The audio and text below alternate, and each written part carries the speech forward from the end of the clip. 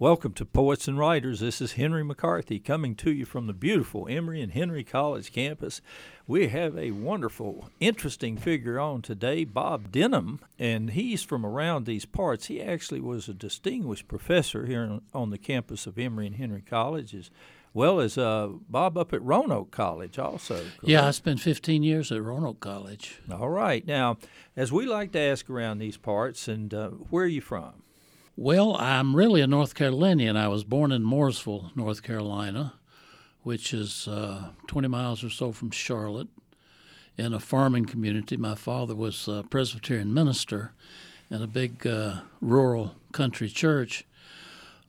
He went into the service, and after the war, we moved to White Sulphur Springs, West Virginia, where we lived for 5 years. He really, I think, got us out of there because the school system wasn't that great, and we moved to Winston-Salem, which I think about as my hometown now because I finished elementary school there and high school. Well, and you, as we like to say, I first heard your name because you were from out in Walltown, and your dad was a minister there at Southminster Presbyterian Church. That's right. So you moved around quite a bit. Now, the Presbyterian ministers, they are selected by the congregation. Unlike the Methodists, they tell you where to go. Is that correct? Right. That is, you get a call from a search committee, and so he was 12 years at his first church, and then 5 years in West Virginia, and then he came to Walltown, or Southminster, and he died, alas, in 1957, after being up there only for 5 or 6 years. Well, now, you went to James A. Gray High School, didn't you? I did. I was a Greyhound. Yes. Folks out there, this is Poets and Writers, and this is Henry McCarthy. I'm having a wonderful time today. This is old home week for me, so to speak, because we know Gray High School. We both are graduates of James A. Gray High School, and we're talking about what I really had him have Bob on the show today because there is, if you come on the Emory and Henry College campus and go in the library, there is an outstanding collection of poetry books and so on that Bob and his wife donated. Now, Bob, I want to get to that. Now, we're going to talk about some other things about Walltown and all these folks, but talk about your donation to this library. Now, I've been in a lot of museums, and I love to go to places and pick up the vibes. Now, you can do that in an Irish bar or a minor league baseball game, but one of the other things I want to put on your list is his poetry collection over here at the Emory and Henry College Library. Talk a little bit about it. Yeah, well, actually, the idea for it goes back to my grad school days at the University of Chicago.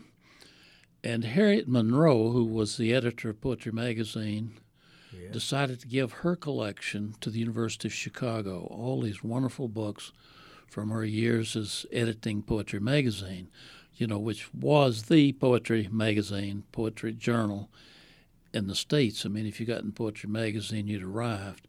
Well, she gave all these books to the University of Chicago, and instead of putting them in the stacks, they had a place on the second floor in the humanities section of the library where her complete collection was there. And I can't remember whether or not it circulated, but anyway, anybody could go in there and pull down the first edition of Eliot or Wallace Stevens or whoever and read it and put it back on the table, and then somebody would come along and shelve it.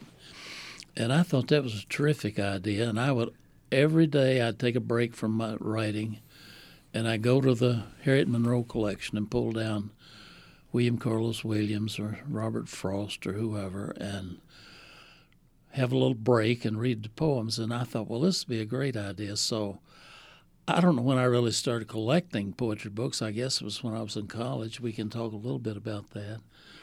But I'd amassed almost 3,000 books over the years, and I thought, wouldn't it be great to reproduce what Harriet Monroe did? Yes. And so that's how it all got started. So I approached Emory, and they had a special room where they could put it near the beginning of the library, Yes. and I wanted it to circulate.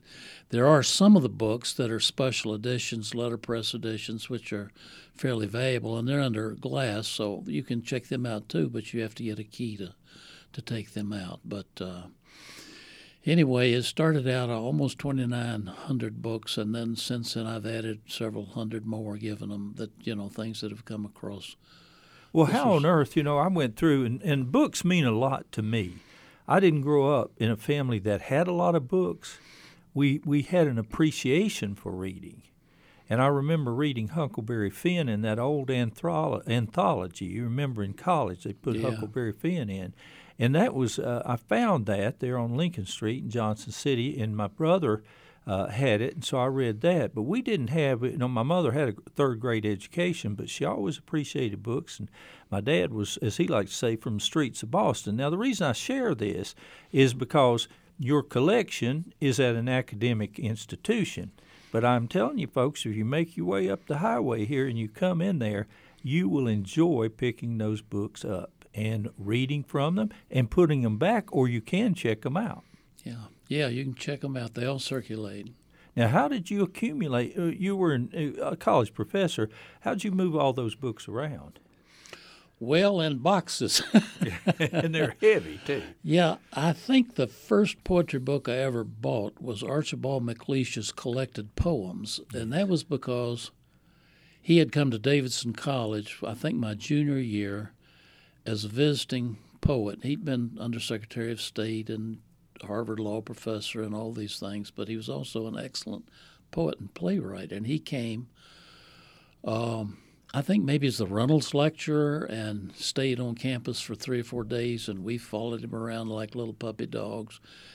And he would read, and I marked in my book the poems that he read for 2 days. He came down to our fraternity house and read. I've got a recording of that reading down there. And I just became fascinated by him. And he read 2 poems that struck me especially. I just remembered, I can hear the cadence in my head now of his reading. Once you hear somebody read, it's hard to get that rhythm out of your mind. And he read a short little poem called "They Come No More, These Words, These Finches." Yes, so you have that poem with you. Here's the way it goes. Oh, when you're young and the words to your tongue like birds to St. Francis with darting, with dances, wait, you say, wait, there's still time, it's not late. And the next day you're old and the words all as cold as the birds in October sing over, sing late, late. And wait, you say, wait. All right, Archibald MacLeish. So I appreciate that much more now that I'm 78 years old than I did when I first heard it. I guess I was 21 or 22. Well, did you read that when you gave the dedication to these books? I did, right, and I made a broadside of it and handed it out. There was another poem that MacLeish read which struck me too, and I'll read it. It's a short little thing. It's a Shakespearean sonnet, and it goes like this. Quite unexpectedly at Vassereau, the armless ambidextrian was lighting a match between his great and second toe, and Ralph the Lion was engaged in biting the neck of Madame Sossman while the drum pointed and Teeny was about to cough in waltz time, swinging Jocko by the thumb. Quite unexpectedly, the top blew off. All right. And there... Yes. There you go. Let me get that second page up there. And there overhead, there hung over those thousands of white faces, those dazed eyes, there in the starless dark, the poise, the hover, there with vast wings across the canceled skies, there in the sudden blackness, the black pall of nothing, nothing, nothing, nothing at all. He said that poem came from real experience. There was a circus in France, and the wind came up and blew the top off, and so he was kind of recreating the whole thing. But I don't know, those 2 just stuck with me, short lyrics that MacLeish read, and this would have been 1960. Wow. Another, I noticed, like when I was browsing your collection over there, and it's also you and Rachel, it says Robert and Rachel Denham, correct? Right, collection. yeah. Yes, I want to be sure and get Rachel. She's an alum of Emory and Henry, so... Wow. I didn't know that. She's also a very good artist. Yes, she came here to study art with Chavatel. She didn't get her undergraduate degree until the children were in school. Well, now, did you all meet here in Winston-Salem? We met at Glade Valley Camp up in the mountains near Sparta when she was 14, or as she says, Yes. almost 15. Almost 15, Glade Valley Presbyterian Camp. Yeah, you know about Yes, that. oh, absolutely. I Yeah. went there. That's where we Yeah. met. Yes, you know, Jewel Spock. Did you ever run into Jewel Spock? Well, he came back anyway. He's been on my show. He's 95 now. And he was a war hero who became a lay minister for the Presbyterian Church. Oh, he did? No, I don't know him. Yes, and talking about, I guess, fading away and death and so forth, one of the books I picked up over there in your collection there in the library that you can check out, I didn't know, is Stevie Smith Collected Poems, the British poet. Right. Yeah, do you happen to recall where you got this book? I don't have a clue. I'm putting you on the spot. I mean, I don't have a clue. You know, many of these books I haven't read. I would go to a Well, book sale or bookstore, and I'd absolutely. pick up 10 books. And Well, this is Stevie Smith, and this says, I think, in a shortened way, a little bit of what we've been talking about. I don't, at this stage of my life, I don't mind talking about death and dying for some reason. I never have, you know, from an existential standpoint. And having had heart surgery, it brings you a little closer to the reality. But Stevie says, some are born. Some are born to peace and joy, and some are born to sorrow, but only for a day, as we shall not be here tomorrow. yeah, that's true. It goes real fast. Yeah, and she's says, she's clever. why do I? Oh, she was a secretary, you know, Yeah. and one of these people who didn't get a lot of recognition at the Right. time. Why do I think of death as a friend? It is because he is a scatterer. He scatters the human frame, the nerviness and the great pain, throws it on the fresh air, and now it is nowhere. Only sweet death does this, sweet death, kind death, of all the gods, you are the best. Yeah. Now, some people would see that as dark and depressing, but Yeah. I don't think so. No, it's got that ending that saves it. It's kind of like and then I think of Dylan Thomas, you know, of course, and some of his poetry. Yeah, Thomas, I saved out of my collection certain volumes that had been old friends for me and were all dog-eared and tattered, and Dylan Thomas was one of those. And the other 4 or 5 were Emily Dickinson, Wallace Stevens, Eliot, and Yeats, which I've had those books for years. I was introduced to the reader's subscription. You know, the kind of elite book of the month club type when I was in college, and I got Wallace Stevens Collected Poems through the reader's subscription, and that with my McLeish kind of started my penchant for collecting. Well, now, William Butler Yeats. You say Yeats or Yates? Yeats. Yates. I'm a big fan of some of his poetry. And, you know, the way we talked about this earlier, this show, this is Poets and Writers, WEHC 90.7. I'm Henry McCarthy, and we've got Robert or Bob Denham on today, and just really a well-known teacher and professor, and they know him certainly up in Roanoke as well. And we're going to talk about another one of the books I checked out of your collection was Melanie Almeter's book, or you say Melanie pronounced. I think Almeter, yeah. Yeah, you worked with her. Yeah, we were colleagues for 6 or 8 years. Well, we're going to get to that. And so what we're talking about is Robert's collection over here on campus, and you walk right in the library, and you go to your right there, and there's some newspapers over there on the right and magazines, and then you see this very large collection of books. And having been a college professor myself, I know how easy it is to collect. And my mother was always proud, since we didn't have books in our house. She would come and she would sort of check when I first started collecting books to see how many I had, and she would brag about that. You know, I thought that was all right. Yeah. Now, William Butler Yeats. What do you like about William Butler Yeats? Well, I think he's pretty much at the top of the whole modernist movement. I mean, the scope of his vision, the power of the word comes through Yeats, I think, like it doesn't anybody else. I mean, Eliot. When you say power of the word, now tell that to the truck driver on 81 that's going to be listening to us. You know, I have listeners that pass me in Walmart, and I'll tell you about that later. But the power of the word. Yeah, I mean, the kind of magic that words can have on the psyche, the kind of A lot of it comes from the rhythm, certainly the rhythm of poetry, the meters, those kind of things affect you, I think, at a deep level. So I've always believed that you could listen to somebody reading Antigone in Greek and you could figure out a lot of stuff about that play even though you didn't know Greek. You could tell you're in the presence of a very tragic kind of situation. But Yeats had a knack for, and his poetic vision is so wide. You know, he started out in the 19th century when, you know, kind of late Romanticism was in vogue, and he went back to the old Celtic myths and all that.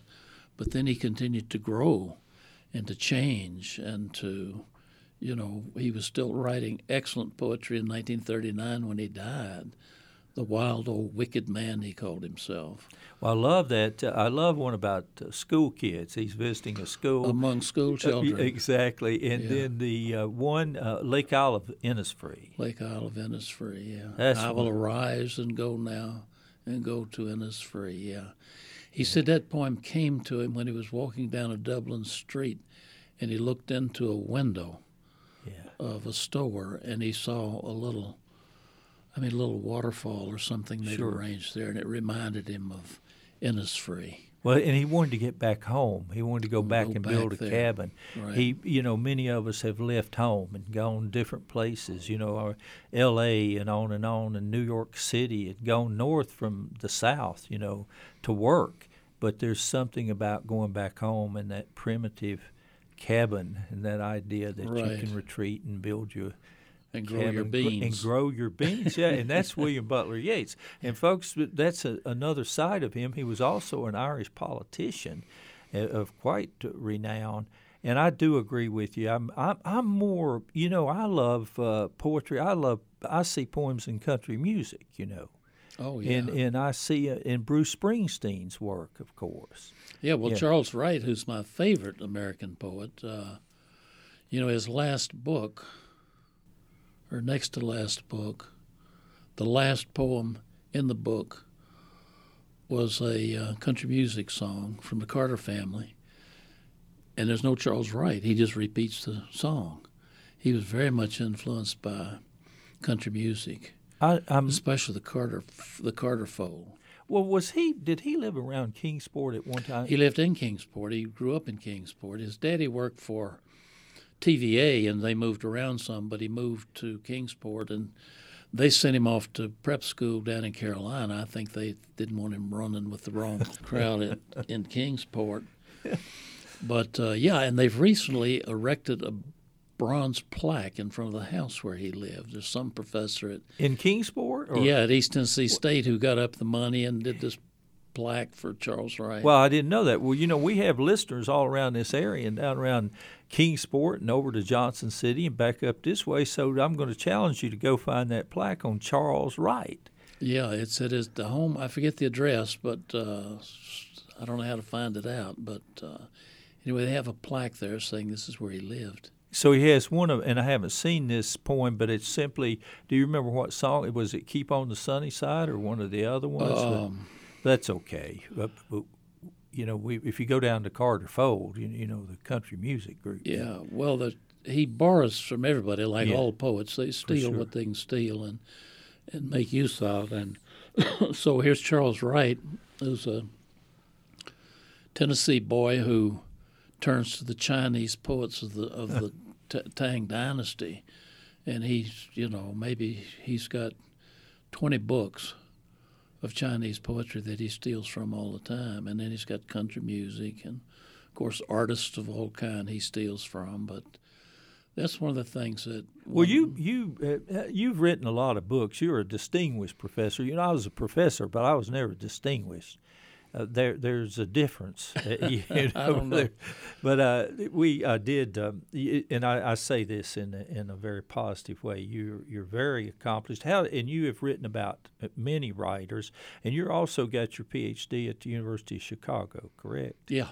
Well, now that's definitely in academic circles. And then you were one of the first you weren't one of the first chairs, but you were chair of the department here at Emory and Henry. I was for 10 years, yeah. Founded your own printing press too. We Yeah. know about that. All right, Charles Wright. How did you get interested in Charles Wright among many others? You know, I don't know. We had Charles Wright come and give a reading. We had a little connection since he had gone to Davidson, was a graduate of Davidson, but he finished. He graduated the spring before I entered there in the summer, so I didn't know him.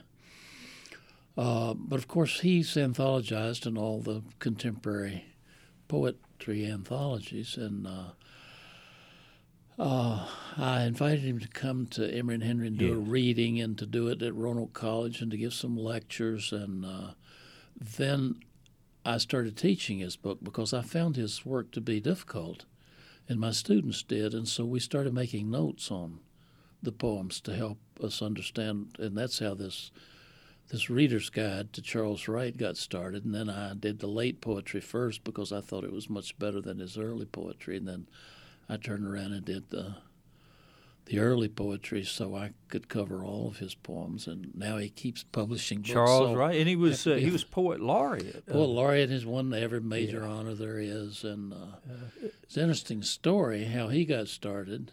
Yes. I was a math major in college, and Charles was a history major, but he went into the Army from ROTC, and they sent him off to language school, and he got shipped over to Italy, Verona, Italy, to be a spy.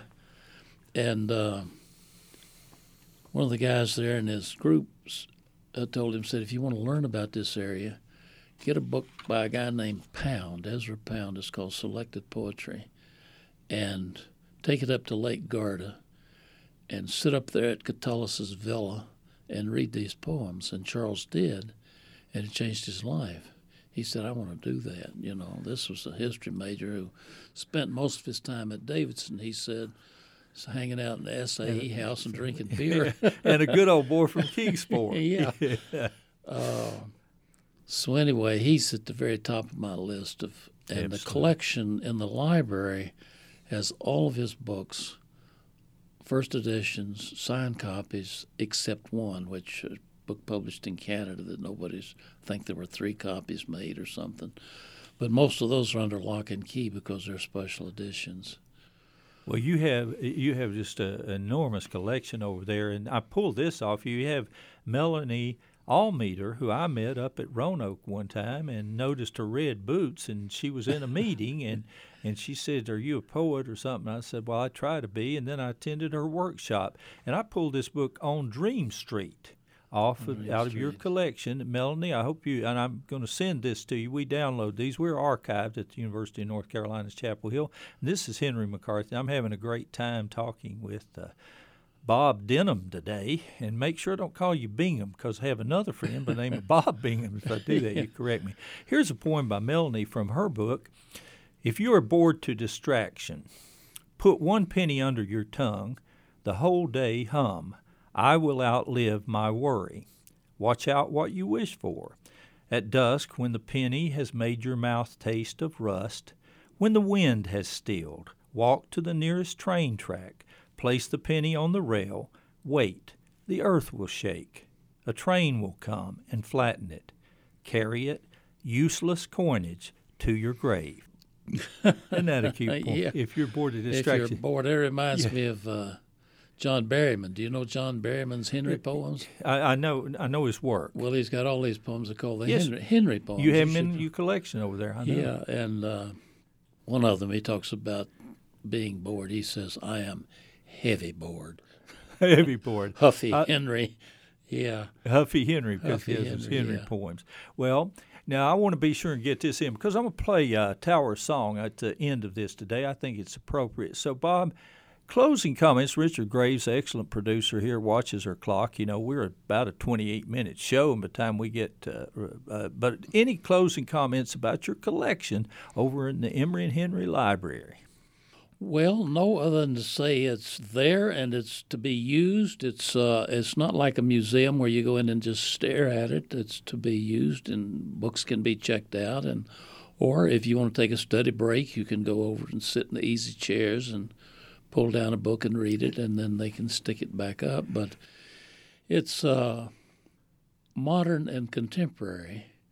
I don't go back and collect, the 19th century people, but and I think that's because of my experience in college. The first class I ever had from my mentor was a class in modern poetry, and that's when I was introduced to people like Stevens and Yeats and Eliot and a number of the and all the good people and different. You've got the beat poets over there too. Don't leave out Jack Kerouac because he's over there. Yeah, absolutely. I'm into those. And I was over there today, and there was one student reading, lying there on the sofa reading from your poetry book, and the other student was on their iPhone. But we won't talk about that. Really? All right. Listen, Robert Denham, Bob Denham, fine person, excellent professor, and excellent out of. First knew of him down in Walltown. I want to thank you for being on the show today. It's been great, Henry. Thanks for having me. This is Henry McCarthy saying, do not wait up for me. Do not be afraid to stay or still away. I'm going out to write a poem and watch the children play. And thank you for listening. Well, my friends are gone and my hair is gray. I ache in the places where I used to play. And I'm crazy for love, but I'm not coming on. I'm just paying my rent every day in the Tower of Song. I said to Hank Williams, how lonely does it get? Hank Williams hasn't answered yet, but I hear him coughing all night long. Oh, 100 floors above me in the Tower of Song.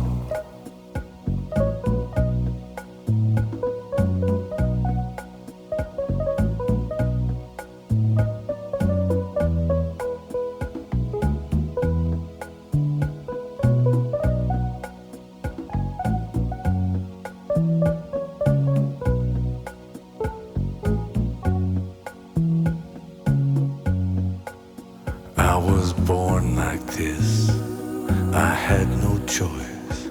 I was born with the gift of a golden voice and 27 angels from the great beyond. They tied me to this table right here in the Tower of Song, so you can stick your little pins in that voodoo doll. I'm very sorry, baby, it doesn't look like me at all. I'm standing by the window where the light is strong. Ah, they don't let a woman kill you, not in the Tower of Song.